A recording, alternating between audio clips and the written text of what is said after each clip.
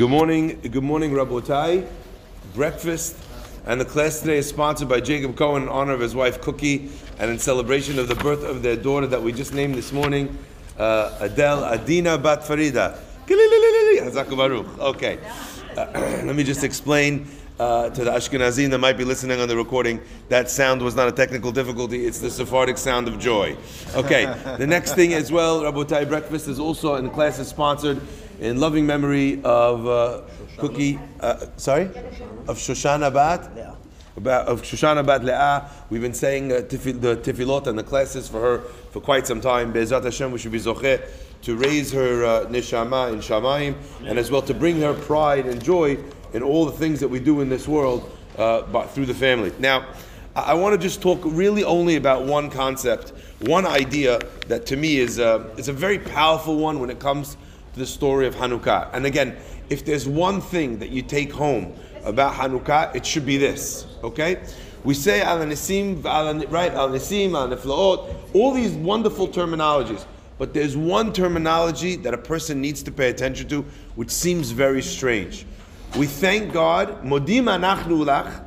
We say thank you, God, al nisim. That's why I don't know if you ever noticed. We say there's a vav there before ve'al nisim. The idea is we're saying thank you also for this. Thank you for the miracles. I got that. Ve'al nifleotecha, and the wonders. I got that. Why in the world would I say thank you al hamilchamot, for the wars, for the fights? You know, like they say in Hebrew, lo hen v'lo secharan. I don't want them. I don't want the merit. I don't need any wars. I don't need any fighting. No one needs to die. No one needs to get maimed. No one needs to never come back. Why would I say modim, thank you for the milhamot? And there's a wonderful, wonderful answer from the Panovich Rav. The Panovich Rav, he explained something, and I think it's so incisive and insightful.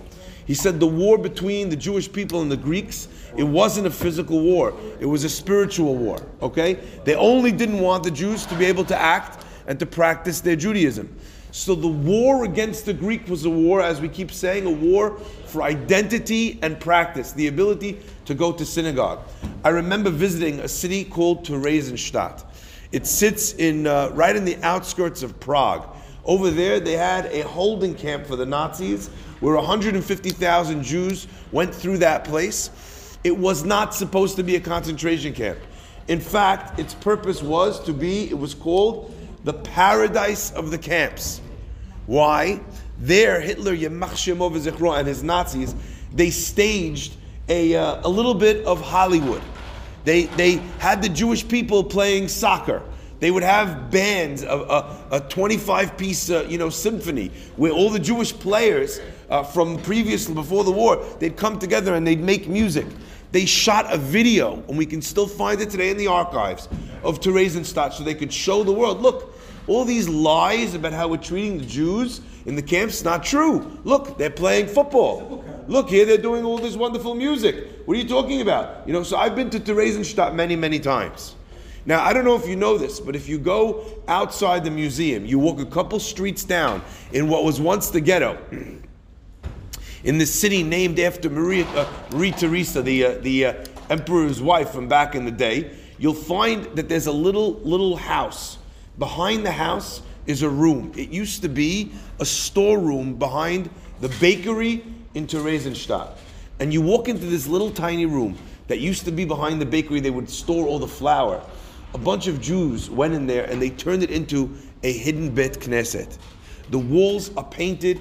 It's maybe a quarter of the size of this room. Little tiny room, but it's painted with little red lines, a Magen David in the middle of the ceiling. V'techezena enenu, the words of may our eyes see b'shuvcha le'tzion berachamim, when you return, has the words of, what's it called? Uv'chol zot shemcha lo shachachnu, with all that's happened to us, we still haven't forgotten your name. And I took a group of kids in there from London. And I said to them, I want you to imagine what it must have been like on a Friday night to come here. And instead of singing, Lecha Dodi Lekrat Kala, or whatever tune they would have used, they were whispering so that they weren't caught. This has been, although it has not been our life, it has not been our experience of Judaism, the vast majority of the Jewish people's experiences throughout history have been some form of this or another. hiding for this reason, hiding for that reason, not knowing what kind of tax they might put on you, not knowing if the Wednesday night before you got married, the local leader or a power player would steal away the bride, and in order to sleep with the bride before she was with her husband.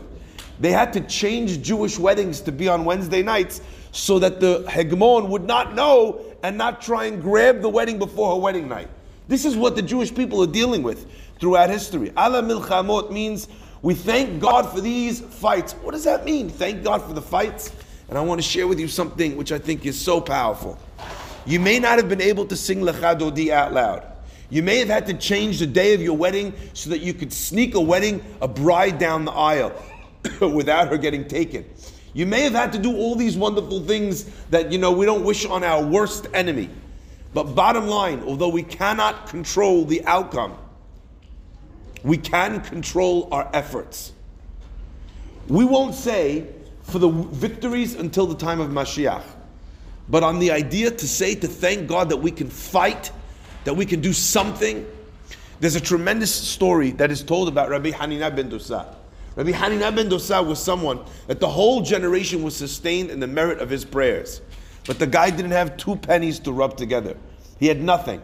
So much so that the Gemara tells us about one time he's walking back with a bag of salt, and it starts raining in the salt. If the rain goes in the salt, it gets ruined. Rabbi Hanina ben Dosa turns to heaven. He says, the whole world is rejoicing over the rain, and I, Rabbi Hanina, am sad. Instantly the rain stops. This is the power of this man. But I always point out that listen to the power of the man and then understand how poor he was. That he was willing to pray to God to stop the rain because he couldn't afford that a little bag of salt should get ruined. This is the poverty that we're talking about. Anyway, he's seeing that as the Bet HaMikdash, it comes time for the holiday, all of his friends are preparing all these korbanot, sacrifices to bring to the temple. And he's got nothing. And he can't afford, he doesn't have a dime. What's he going to bring to the temple? But it burns within him this desire to do something beautiful too. So he goes off into the nearest mountains, takes a hammer, he toils all day until he cracks off a giant piece of the mountain. What do? You go to a little bit of height and you keep hitting with a chisel until a giant piece falls off. And then he sits there with sandpaper, and he's chiseling and he's rubbing and he's smoothing until finally he's taken this massive rock and he's polished it so it looks like a beautiful piece of shiny marble that he's hewn out of the mountain with his own hands. Okay, I'm imagining his fingers bloody, all rough, and he's sweating like an animal. He's the rabbi of the generation. He's the lead rabbi, and he's covered in dust. And now he's got this 3-ton rock that he can't even lift. And he thinks he says, he asks some people who are movers, he says, could you help me take this to Jerusalem? And the movers say, sure, no problem. You have $1,000? They didn't have TaskRabbit. The rabbi says, look, I don't have $1,000. I don't even have a cucumber. I can't help. They said, you don't have a cucumber. You don't have $1,000. We're not moving your rock. He starts crying to God that he needs movers to take the stone to Jerusalem. All of a sudden, as if out of nowhere, 5 people start walking down the road, right? And who are they? He doesn't know. They're movers. They come up to him, they said, what do you need? Why are you crying? I have this rock, I prepared it, I want to take it to the temple. It should be something special for the Bet HaMikdash. He says, but I'm trying to move it, I can't afford movers. They said, listen, we're going to Jerusalem anyway. We'll take your rock for free.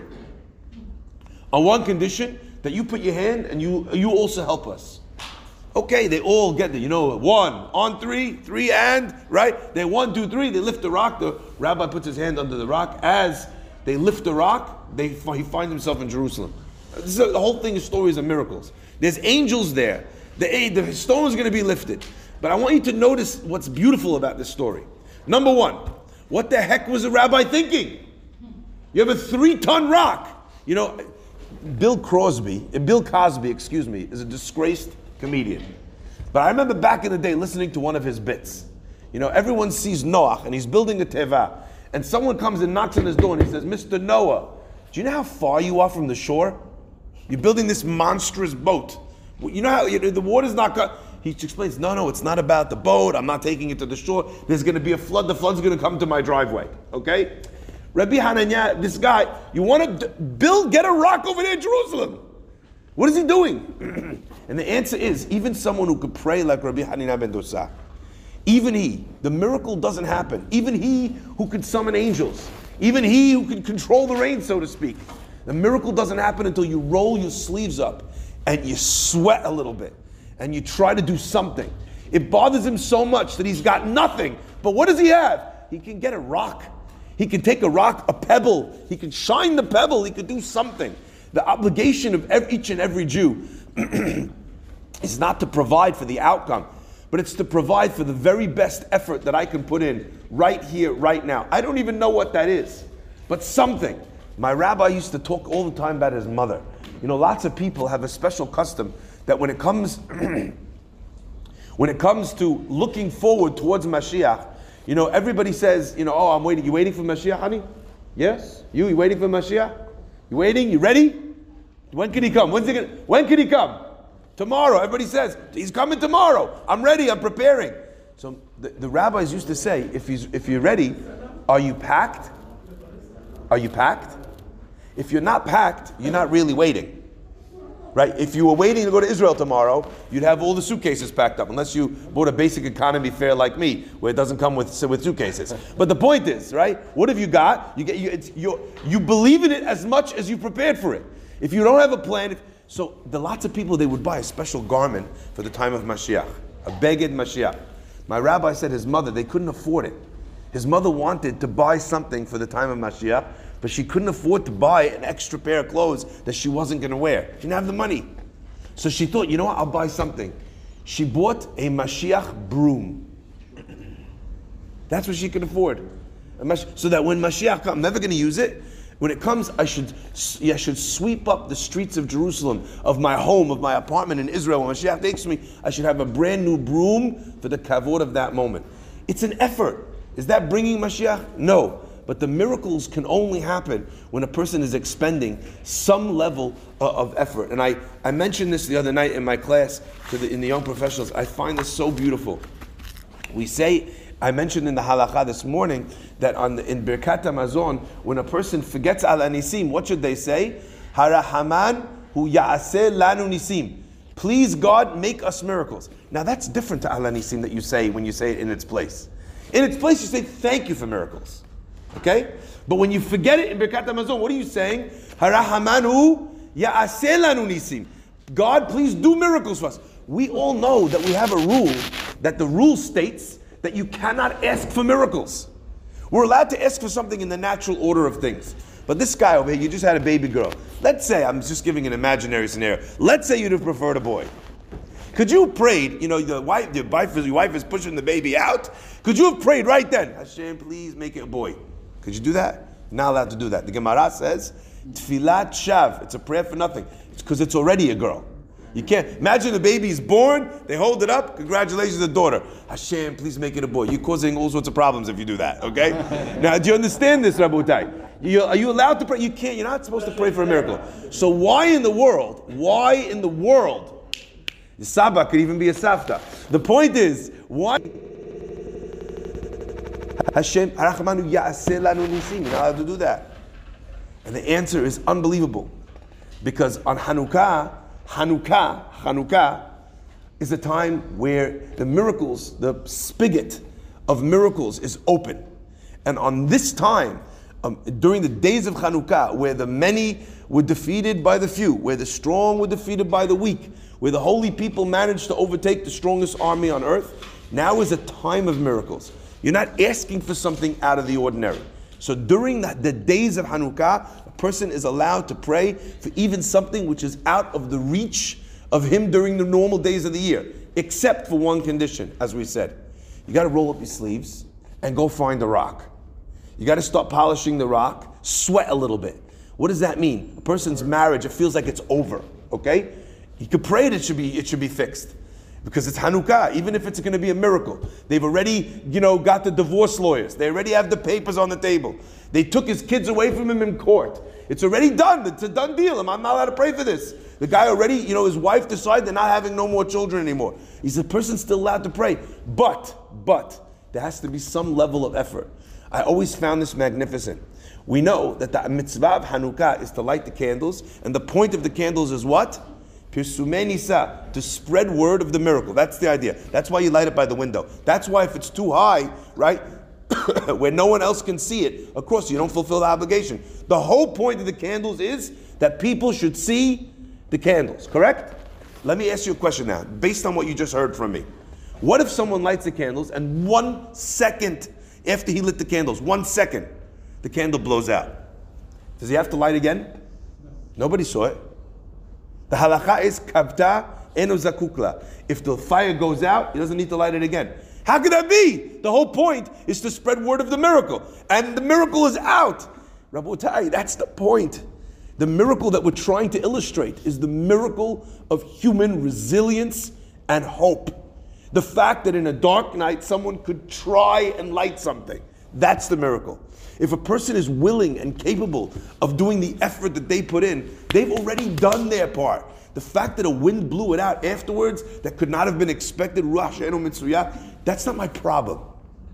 So Rabotai, don't tell God how big your problems are.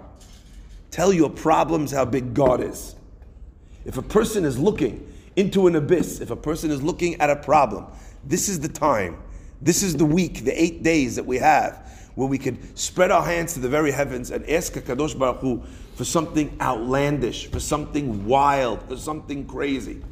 So long as we're willing to take the first step towards Him. Baruch Adonai Le'olam. Amen ve'amen. Rabbi Chananya ben Akasha Omer, Ratzah HaKadosh Baruch Hu Yisrael, Lefikach Kebalem Torah Mitzvot Shneimar, Na'afetz Ma'atzeko, Edu Torah ve'adir.